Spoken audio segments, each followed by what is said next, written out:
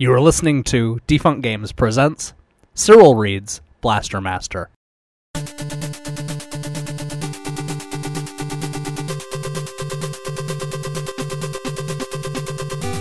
Meet Jason. Recently, he lost his pet frog. Jason chased after Fred, the frog, and discovered a creepy old swamp.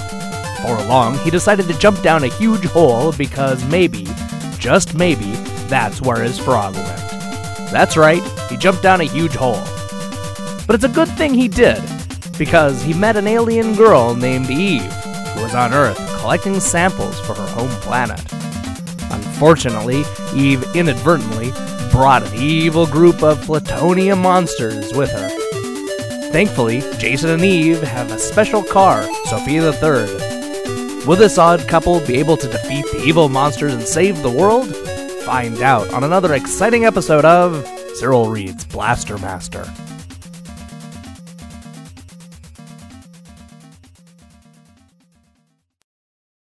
Chapter 12. Who are you? Jason called out into the void. Who do you think I am? The voice thundered. The ledge shook with the vibration. Jason and Eve clung to each other. The voice was different, deeper, more menacing. Jason couldn't help but tremble at the sound of it. But I destroyed you! The laugh turned into a high-pitched shriek. Clods of mud and fungus dislodged from the cavern walls and began raining down on them. Electrical sparks zigzagged around the air like lightning. When the shriek stopped, the voice bellowed angrily.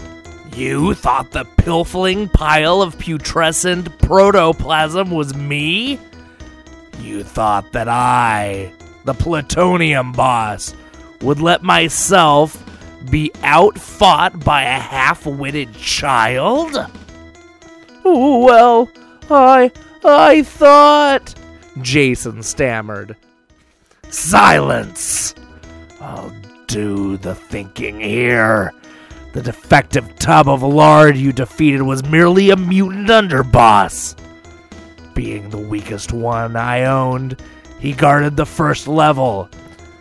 So save your bragging, you simpering slush brains.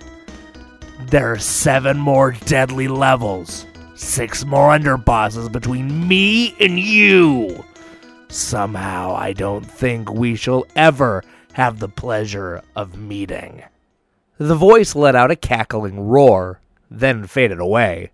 Silence hung in the air. Then slowly, the distant cavern noises resumed. Robots clomping, wings batting, strange liquids dripping, electric noises humming. This is not going to be easy, Jason, Eve said. It was an understatement of the year. Jason knew he should be quaking with fright. He knew he should hop into Sophia the Third and beg Eve to just take him home. But something had changed Jason. Something about the way the plutonium boss had talked to him. Something about the sureness and cockiness, the idea that Jason could be treated like a speck of dust. No one treated Jason Frudnick like that, and no one called him a simpering slush brains either. Eve, he said, his jaw set firm. I will fight to the last breath for Fred, for this planet. If the plutonium boss is going to succeed, it won't be because I didn't try. Eve beamed. You're a real sandwich in a long roll, Jason. Hero, Jason said, too hyped up to laugh. Sorry, Eve said. You're a real sandwich in a long hero. Skip it, Jason replied. Let's go. He hopped into the passenger seat and Eve took her place behind the wheel. Eve propelled Sophia the Third from the ledge to ledge. They hopped into the paths of robots. They were attacked by swooping mechanical birds. They fell into the lagoon and fought jellyfish. Through it all, Eve guided the vehicle, and Jason shot down enemies one by one. Within minutes, they were traveling down the tunnel to the bodiless Doragard. Jason flexed his fingers, preparing for an onslaught. Eve gave his weapon panel a gentle tap. "You'll be able to use this now," she said. "The weapon should be powered up by now." "But I didn't do anything," Jason said. "I mean, I picked up the energy, but I haven't transferred it yet." "Ah, but you did automatically, as soon as you stepped into Sophia the Third. You see, the vehicle's inner force field has been set to a constant flux between the occupant and the weapon reserve, sort of like a inductance coil." Right, Jason said. "I think I understand you better when you're tripping over slang expressions." "Never mind," Eve said. "I recommend that you greet our big-mouthed friend over there with a multi-warhead missile." Jason set his finger over the correct control. This time, when they entered the chamber, Jason let the weapons fly. Foosh! Foosh! Foosh! With each blast, 3 flaming projectiles shot out of Sophia the Third. They flew directly into the gaping mouth of the Dora guard. The guard's eyes widened in shock. He swallowed the missiles, sent out a few of his own, and then he blew up. "No sweat," Jason said. "Onward to level 2, Eve cried out. She drove through the door. Sophia the Third sped through another dark tunnel, then plunged out the other side. The vehicle's engines echoed loudly in its chamber. Instead of dirt and moss, the walls were solid, curved metal. It felt like they were a huge pipe with a diameter the size of a football field. "Great," Jason said. "All that and we end up in a sewer." Clang! Sophia the Third bounced on the shocks. Its roof reverberated from a sudden hit. "Roof rocket!" Eve shouted. "Well, how do I shoot them?" Jason demanded. "I'll tell you in a minute," Eve replied. "Let's get out of..." Suddenly, Jason braced himself. "Look out for the lava pit!" he yelled. Directly in Sophia the Third's path was a bubbling pool of red-hot molten rock. 1 second of contact and their vehicle would be sizzled to a crisp. Eve's index finger darted towards the emergency jump button. Just as the front wheels rolled to the edge, Sophia the Third lifted sharply upwards towards the roof. Jason breathed a sigh of relief. "Eve, you're a genius." But Eve's face was turning a pale shade of white. "Uh-oh," she murmured, her eyes fixed upwards. "I think I may have pressed a little too hard." Jason followed her glance. A forest of gleaming, knife-sharp blades hung from the ceiling, and judging from the vehicle's speed, there was no way they were going to avoid it. "Doc!" Jason yelled, as if that was going to do any good. With a fierce skreek of shredding metal, 3 long spikes ripped through the roof above Jason and Eve. Game hint: once you get started, go straight to the ocean. Chapter 13. Jason pulled Eve down to the floor. The spikes tore deep into the roof, inching towards them with sickening slowness. Jason and Eve sank further, scrunching their bodies into a near-impossible position. Their frightened eyes were like 4 enormous white globes. The points edged closer. Jason could feel the pores of his skin closing up. Skrock! With a last wrenching noise, the spike stopped. One of the points was inches from Jason's nose. He stared at it, cross-eyed. "Eve," he said, "whatever you do, don't let me breathe." He grabbed the spike with his hand, Slowly, he angled his body around the point until he was sitting in the passenger seat. Eve did the same, edging her way into the driver's seat. To see her, Jason had to look around 3 of the spikes. "Now what?" he asked. Eve examined the ceiling. "Severe damage. We must somehow get down and repair this." "Well, how about firing some of our weapons?" Jason suggested. The recoil might shake us off of the ceiling." A creative suggestion, but we must not waste our weapon energy. Like a battery, it can be used up. "Okay, then how about a little rock and roll?" Jason said. Eve frowned. "There's no radio in Sophia the Third." Jason began shaking forward and backwards in his seat. "I mean, this kind of rock and roll." Together they lurched back and forth, and Sophia the Third began to rock. Reek, reek, reek, reek, reek, reek. The serrated edges of the spikes held fast. "We're only making the holes bigger," Eve said, looking at the gaps in the roof. "That'll help us," Jason replied. He reached for the multi-warhead missile button. "There's no other way.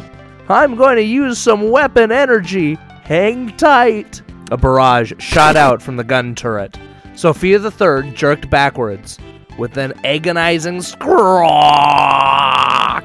it pulled loose from the spikes and began hurtling towards the ground. "Brilliant," said Eve as she guided the vehicle to a safe landing. Avoiding traps, she maneuvered Sophia the Third onto an empty ledge. There, she and Jason got the hammer out of the truck and banged the torn metal back upward into the roof. There were still holes, but they were smaller, minor damage compared to what would have happened if Sophia the Third had landed in the lava pit. They sped away at top speed. Here, in the second level, there were side rooms, too. Jason stopped at these and picked up more weapon power. It was in one of the rooms that Jason met the second mutant underboss. Clang, clang, clang. The sound was familiar. And this time, Jason had more gun power. He braced himself for the flying fireballs, for a hideous mass of protoplasm. "Come out, underboss!" he shouted bravely. "I'm ready for you!" "Are you sure?" answered the powerful voice of the plutonium boss. The sound jarred Jason. His confidence slipped, but he thought of poor old Fred, who must be suffering a horrible fate, if he was even still alive. He thought of the innocent world above, where his friends and family were probably just now waking up to a gorgeous day. He thought about the beaches and the trees and the ice cream and the video games and the books and the 10-speed bike. He knew he had to stand his ground against the warped mind that wanted to take all of that away. "Sure, I'm sure," he said with a firm control. "Throw whatever you've got at me. I'm not running away." Laughter exploded around him. "Then you're a bigger fool than I thought," roared the plutonium boss. There was a flash of light. Jason shut his eyes, but remained still. When he opened them, his enemy was facing him. He gulped. His grip loosened around his gun. There were no fireballs. There was no mass of protoplasm at all. Instead, it was a crab. A towering, grotesque crab, crouched and ready to jump. The laughter bubbled again. "I knew you'd like him," said the plutonium boss. "I understand your weakness for obnoxious little animals."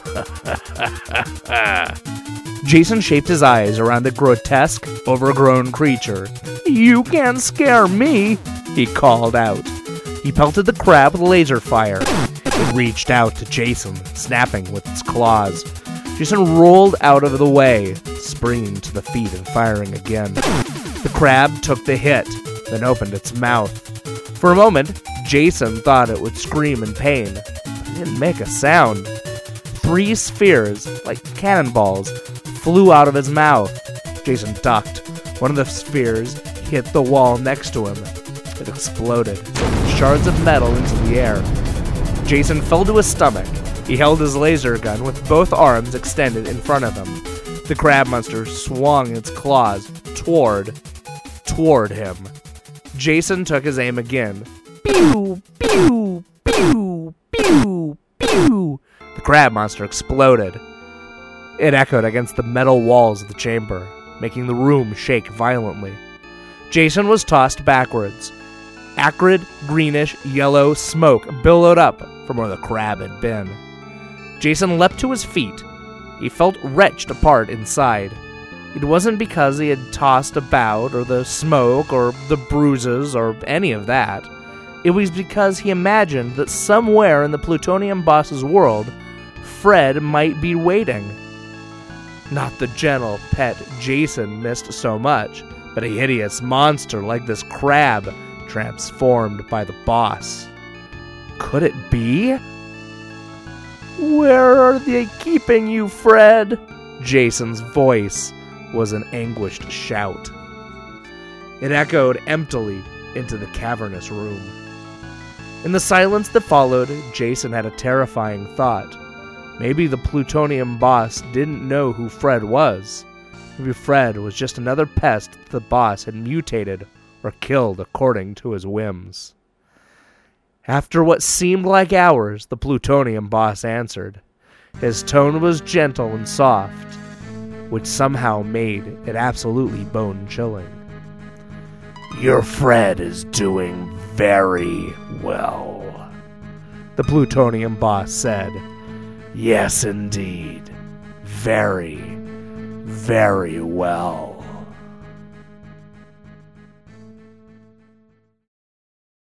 And now, an open letter to A.L. Singer, author of Blaster Master. Hello, A.L. Singer. While this week's chapters are nowhere near as good as what I read last week, I do like that you're showing hints at an emotional core. I like that Jason isn't too stupid to figure out that his pet frog will likely be one of the underbosses he will need to take out before he goes head-to-head with the plutonium boss. I like where you're taking this. I can't wait to see how you undermine your own plot and ultimately make me hate this book. I know you're not going to disappoint. Reading through these chapters, I was left with a few questions. Usually I wouldn't bring this up halfway through the book, but I have a hunch you aren't going to address any of these in this big conclusion you have coming up. So I'm just going to throw a few of these out here and see if somebody can figure out what feels like some inconsistencies. For example, how exactly would the plutonium boss talk to Jason? Did he build a elaborate speaker system underground? That wouldn't make much sense, given that he's just trying to mine nuclear materials and stuff. I mean, why would he build all that? And while we're at it, why is this stuff underneath Jason City? Isn't there a better place to store this stuff? And why is it that both Eve and the plutonium boss are able to speak perfect English? If the tables were turned and Jason was on another planet, do you think the stupid American would know how to speak their language? Was the trip so long that they were able to power through Rosetta Stone? If all they're trying to do is collect this material underground and kill Eve, then what do they need to know English for? That makes no sense. Also, wouldn't shooting a multi-warhead underground be so loud that the people on the surface would notice? How big are these caves anyways? You would think that a missile going off would cause some sort of earthquake or something. I don't know. It just seems logical with all of that firepower. Are they even a little afraid of causing something so huge that the entirety of Jason City falls underground? I'm pretty sure I saw that very thing happen in that recent Alone in the Dark game. And as I know I've said this before, but where is all the molten lava coming from? Is there an active volcano underneath New York that I don't know about? If that's the case, then the Northeast really has more to worry about than the plutonium boss. I also noticed that there's a lot of things Jason is fighting to protect. Now, when he clenches his fists and gets all angry, he thinks about video games and books and his folks and all of that. Well, I think he may have forgotten a few things. This is just a list I came up with just off the top of my head. He should be thinking about movies and music, friends, warm weather, swimming pools, roller coasters, funny things on YouTube, chairs, cell phones, love, and, well, when it comes right down to it, he should be doing this to get a shot at getting into Eve's pants. I'm just saying, I seriously hope that this is the direction you plan on taking this, Mr. Singer. We'll see next week if Eve takes off her clothes and turns Jason into a man. Until then, I'm Cyril Reads.